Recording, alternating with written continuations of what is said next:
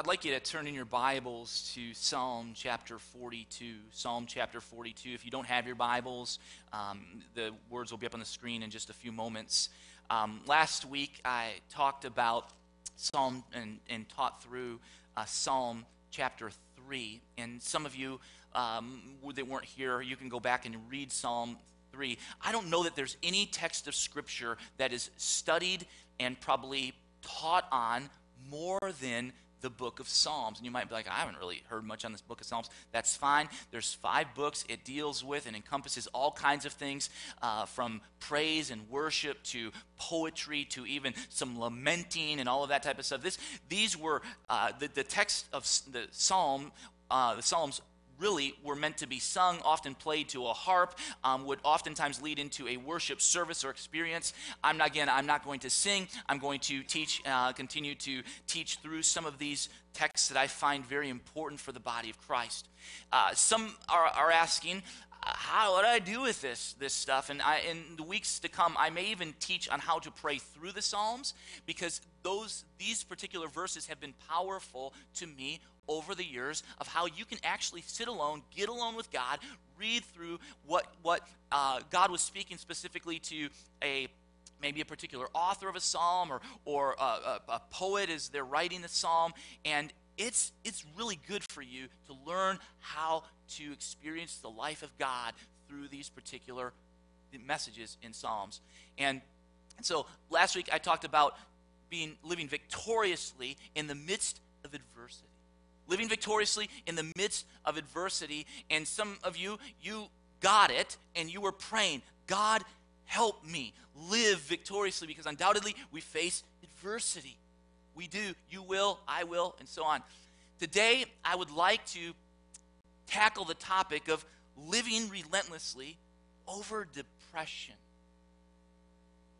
Living relentlessly over depression. And one doesn't have to go very far to realize that we live in a depressed culture.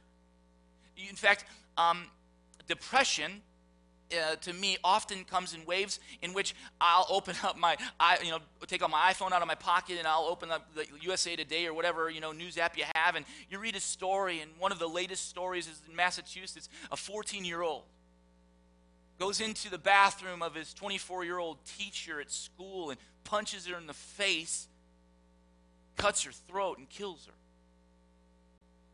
And I'm like, what? How is that possible?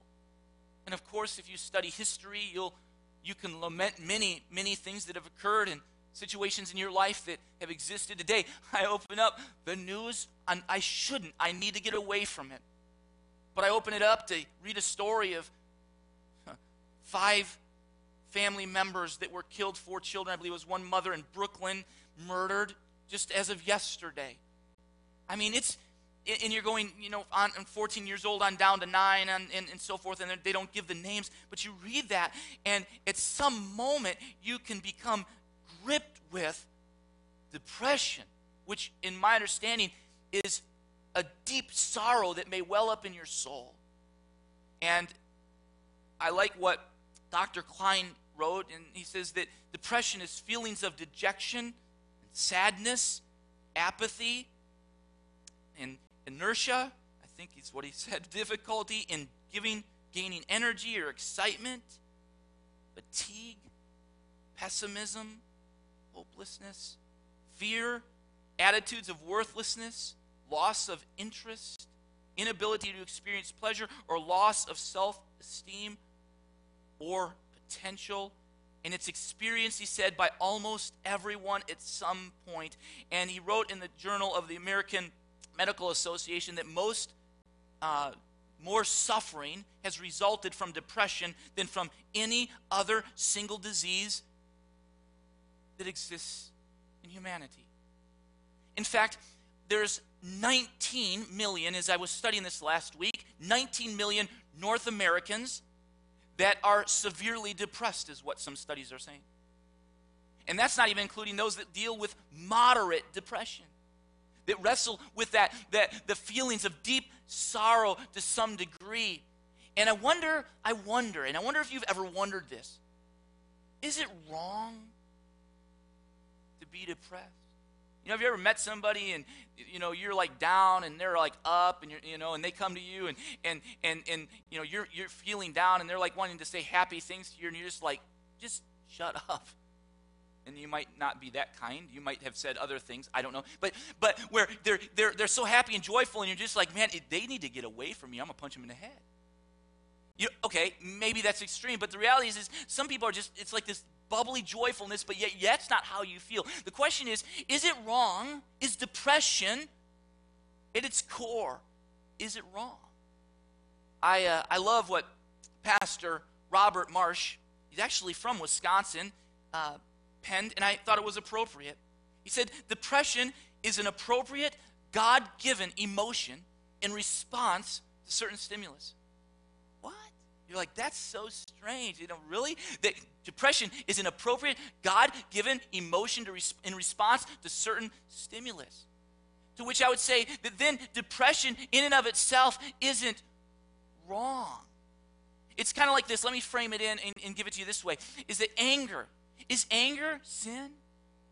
No, the Bible says that even Jesus was angry but did not sin. See, anger, when used to identify problems, is undoubtedly a good thing because it moves you to get something done maybe. But anger, when used to solve problems, can be so destructive. Depression, in the same way, if it's an appropriate God-given emotion in response to certain stimulus, then to understand that if you're facing depression, going through depression at any level, for some of us, it's deeper and darker, and some of you may be going through it, and some of you might even be on medication for it, which I'm not knocking, but I'm saying that it's an appropriate God-given emotion. But what we do with it will determine, what we do with that emotion will determine really who gets the glory and how we break through and how we become free in the midst of living with depression. And I think that we have to live relentlessly. That means unyielding, uncompromising, moving, pressing on, seeking God to overcome this emotion that isn't evil or isn't even sinful. Because it identifies something. It's like this. Again, is pain wrong? Pain is not necessarily wrong. That's where you're going, I experience pain, and I hate pain, all that type of stuff. But imagine if you didn't have pain. If you didn't have pain, your appendix might rupture, and you wouldn't even know it, and you would die right where you are if you didn't experience pain. Or what if you didn't have, you didn't have any nerves that could tell you that when you place your hand on a stove, all of a sudden it's sitting there sizzling and burning. And then you pull it away and you don't even feel anything, but in the meantime your skin is all being removed and you're getting infected and all that type of stuff. Pain is necessary, as well as depression is necessary, because it's an indicator that something potentially is wrong, hence a God-given emotion. And when you and I learn to understand that we have depression and face depression and have that emotion that is appropriately God-given, then when it comes up, when we face it, maybe even when we sink down, we can identify the things in our lives that we need to identify to come through it, so that ultimately we don't get destroyed. And ultimately we don't die or give play to the enemy of our soul, Satan, who wants to ultimately take and destroy our lives. So I would say, let's wrestle this topic of depression and how to live relentlessly over it. And when you ponder it, and you think about it, the heroes of the faith in the text of Scripture were people that must have needed meds every day of their life almost. Seriously, where it's like when you listen to Elijah, and he goes and he has a great victory, and you can study in the book of Kings, you can study about how Elijah, this prophet, was going and he had a great victory occur, and then he goes out into the wilderness and becomes depressed, and then he ultimately goes to a mountain, and in that mountain, he says, God, I want to see you face to face. And God's like, I can't do that, but I am going to come, and I'm going to minister to you. And all of a sudden, there's like an earthquake. And God wasn't in the earthquake. And then there was a mighty rushing wind, and God wasn't in that. And then there was fire, and God wasn't in that. And then there was stillness, and it was God. And this man, at some point in knowing God and having this personal relationship, said these words, "Why don't you just kill me, God?" That doesn't sound too joyful, does it? And on top of it, in the stillness, which is an example of what the church must do. If you don't learn, if you don't move, to sit still, be quiet, listen, and learn, you will never hear the voice of your Heavenly Father the way He intended you to hear His voice. It's so huge. Okay? Keep trucking through the text of Scripture. And there's, if you look at other people, Jeremiah, "Oh, cursed is the day that I was ever born." That sounds pretty joyful, doesn't it? Hey, man, Jeremiah, and if, by the way, if you ever read about his life in the text of Scripture, it sucked. It was a point-blank, sucky life. It was awful to the point of you go, why would I even want that life? But yet that was his calling. Job, go there. First book of the, probably the oldest book in the Bible ever to be written, as scholars have stated. And Job's life, I mean, his wife is saying, "Curse God and die." And he goes, "Oh, that I would never be born." People, as you read through the text, and these are people that loved God, served God, wouldn't talk against God. They were for God, but yet they were, and they were heroes. Yet they still struggled with this God-given appropriate emotion called depression. Oh, and if that's not enough, Jesus would feel power go out of him, would get exhausted, was in the Garden of Gethsemane before he was ultimately taken and charged wrongly and taken to a cross. And he's sitting there and he's using words like where he's having, "I'm exceedingly sorrowful, oh God." And it was like he was going into the depths of a depressed moment. Your Heavenly Father, through Jesus Christ, his Son, had these feelings of deep sorrow, these God-given appropriate emotion, and he just wrestled with it like probably we do. But did he sin? No, he didn't. The Bible says he did not sin. I like what C.S. Lewis said.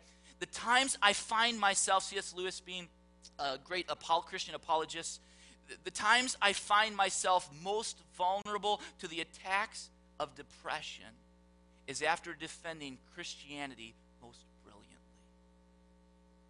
I don't know if you've ever faced that. I don't know if you ever go through that. But I'm telling you, you want to feel the depths. It's like you get out, you pour your soul. You share it to a neighbor. You share it with a loved one. You go out and you talk about hope and all of that. And then you go home, and in the moment of silence, you're going, "I'm nothing, I'm worthless. I mean, Lord, my life, look compared to them." And those are the times I faced attacks.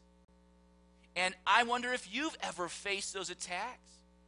And is it wrong and is it sin? Because, again, if we were to all be gut-wrenchingly honest in this room, and I were to say, how many of you have had this feeling of deep sorrow called depression? That probably all of us at some point have. And if I even had some of you go, I'm going to have you stand, those of you that have even contemplated taking your life. That we would be shocked in this room of the people that have those emotions and feelings. It would be difficult probably to even palate, knowing who's wrestling with what and going through what beneath the surface of your soul. So what do you do with that? How is it that you wrestle this appropriate God-given emotion down, because of the and all the stimuli or stimulus that's around you?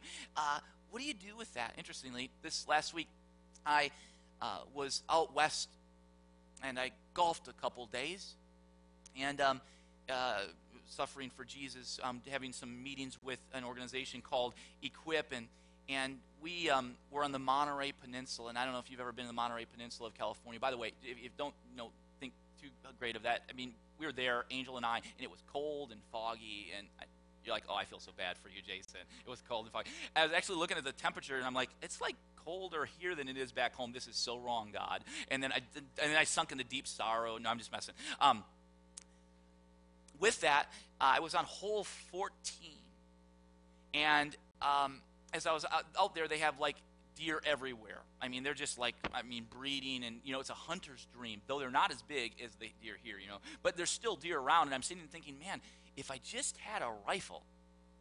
Okay, some of you are like, again, you're mean or whatever. Okay, I'm a hunting pastor, okay? Okay, now, all of a sudden, as we're on hole 14, this 10-point buck comes running out of the trees towards the tee box that I'm on.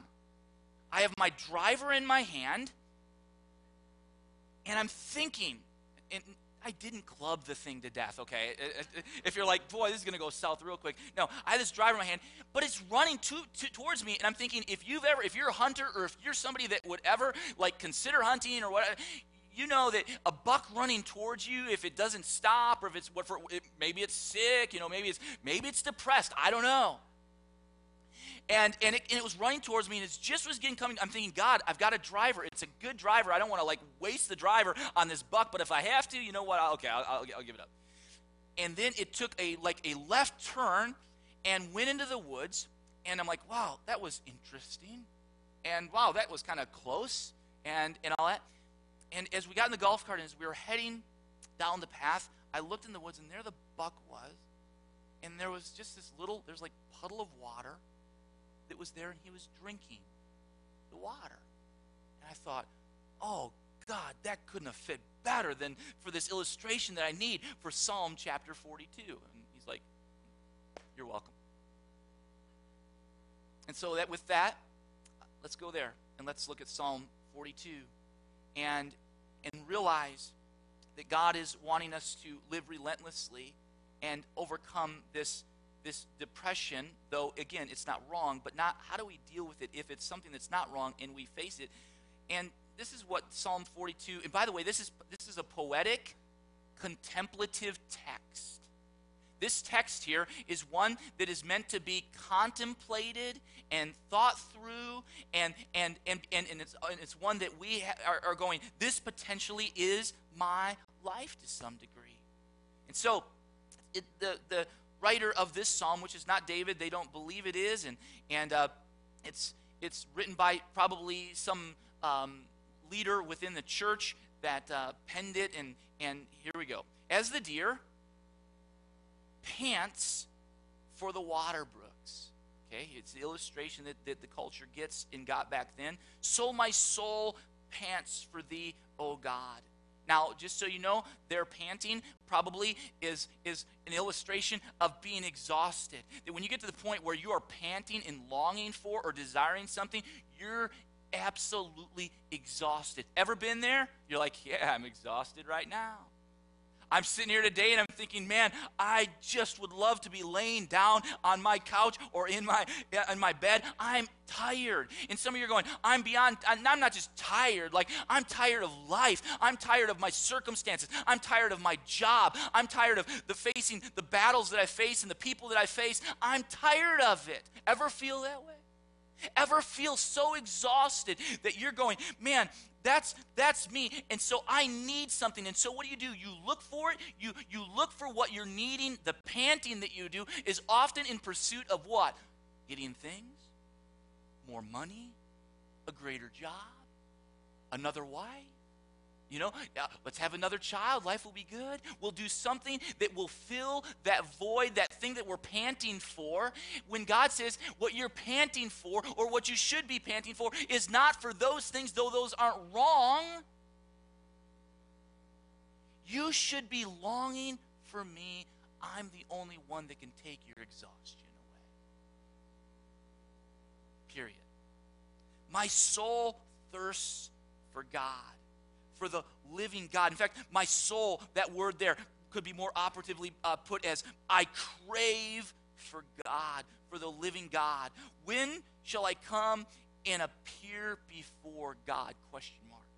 And for some of us in this room, we're going, yeah. When is it that I come and I might appear before God? Well, Sunday morning is great to come and appear before God and come and worship and raise your hands and sing, and it's wonderful. You should. It's great. The church should not forsake, the Bible says, assembling together and getting together. We need each other, and there's something about being around people that go, wow, we're in this together, and even though I'm down or even whatever circumstances you might be facing, you go, I come, I gather, and when shall I come up here before God? Not just here. If you're waiting for Sunday mornings to be your source, you are going to be one starving deer. If you wait for Sunday morning to be the time in which you go, that's why so many people put so much stock in Sunday morning, and if it doesn't have X amount of things, or this doesn't happen, or this didn't break out, it's like we missed it. When the reality is God is speaking and ministering day in and day out, Sunday to Sunday, in our lives, if you will listen. So when do you come and worship God?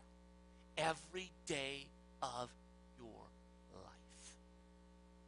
And when you exempt yourself from worshiping the one true God Monday, Tuesday, Wednesday, Thursday, Friday, Saturday, and you just come in on Sunday, of course you're going to feel like you're leaving potentially empty. And some of you go, I got a little bit in my tank, only to like 3 hours later be going, you know what, I'm depressed. Because when do you come and worship God? This psalmist is saying, when do I do it? Into which our Heavenly Father would say, every day of every week you worship the one true God. And you do it alone, and you do it corporately. My tears, verse 3, my tears have been my food day and night. Now that sounds like depression, doesn't it? My tears, by the way, nothing like a good cry on a particular day, if you've ever had one. And it wasn't until I was 18 years old that I experienced my father crying. I never saw him shed a tear. And when it came out, man, it was like the deep recesses of his soul, and when he broke, I broke. And I'm telling you, there was nothing like watching my father catch the power of the Holy Spirit in his life and be transformed, and tears began to come. But this person is saying, my tears have been my food day and night, while they say to me all day long. While who's they? The world says to you through every resource, every wind, every person that is in culture oftentimes will come and be like, where's your faith? Or where's this God that you claim that is in your life? And really? And he's basically saying, did God forsake me?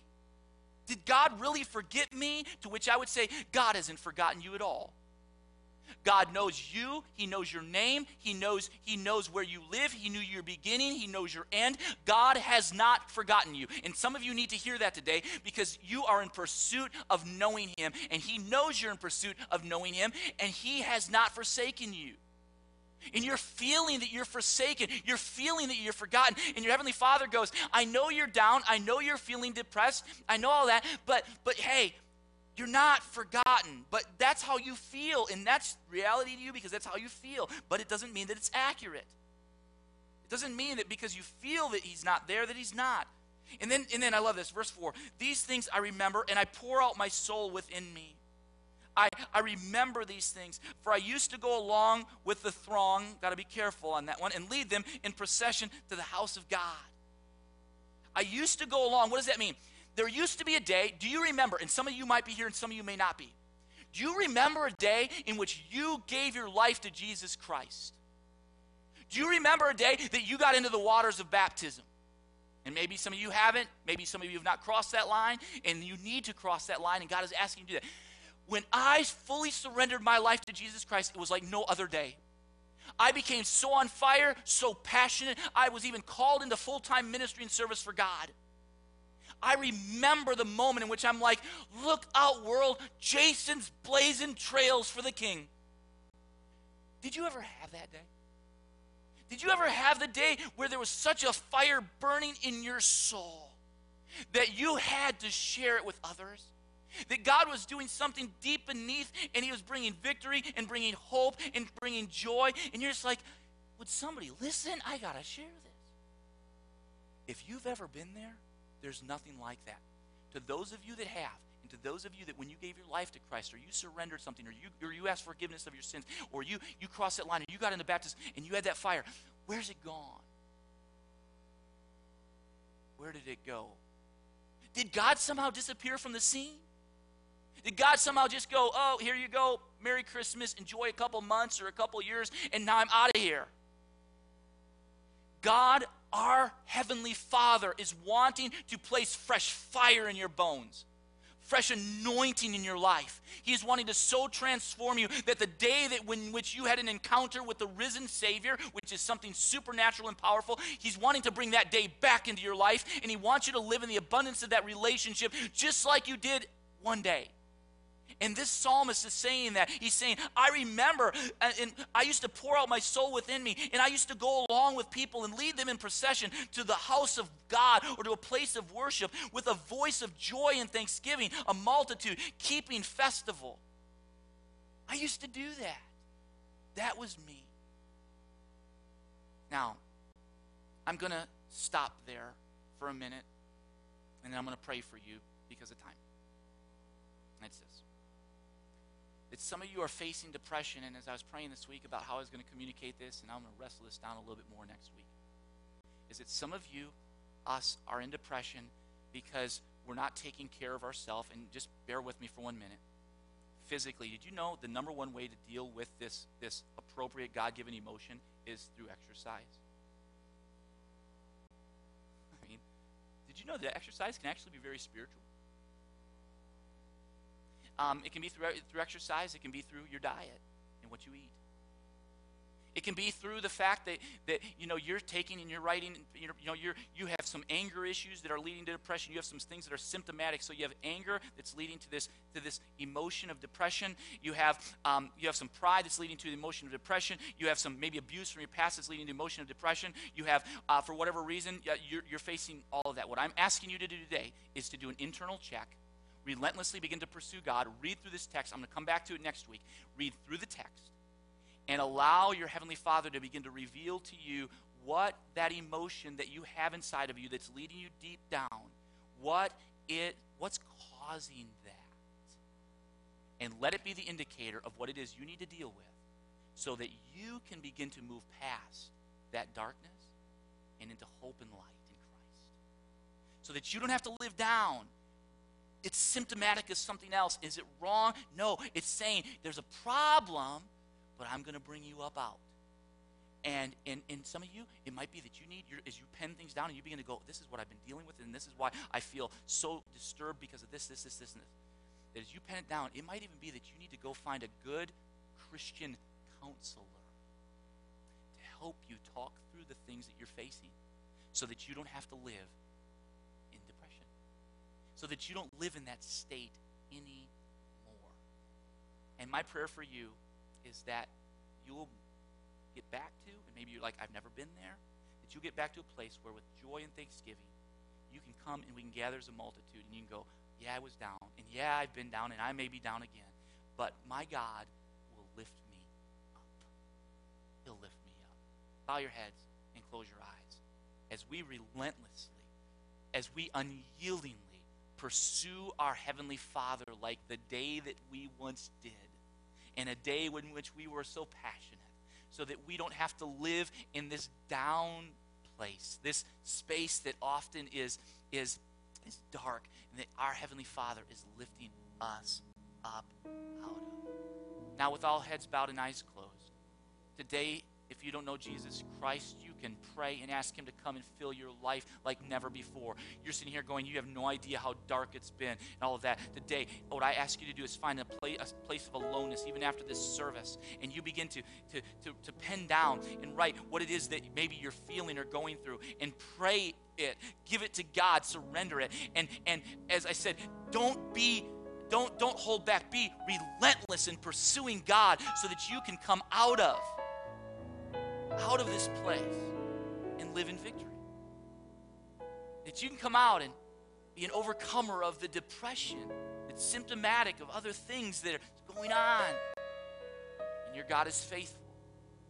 And if you'll sing this song with us today, I pray that our Heavenly Father will fill you and that you really, really, really will move to joy, hope, peace, love, kindness, the stuff that is the fruit of the Holy Spirit actively at work.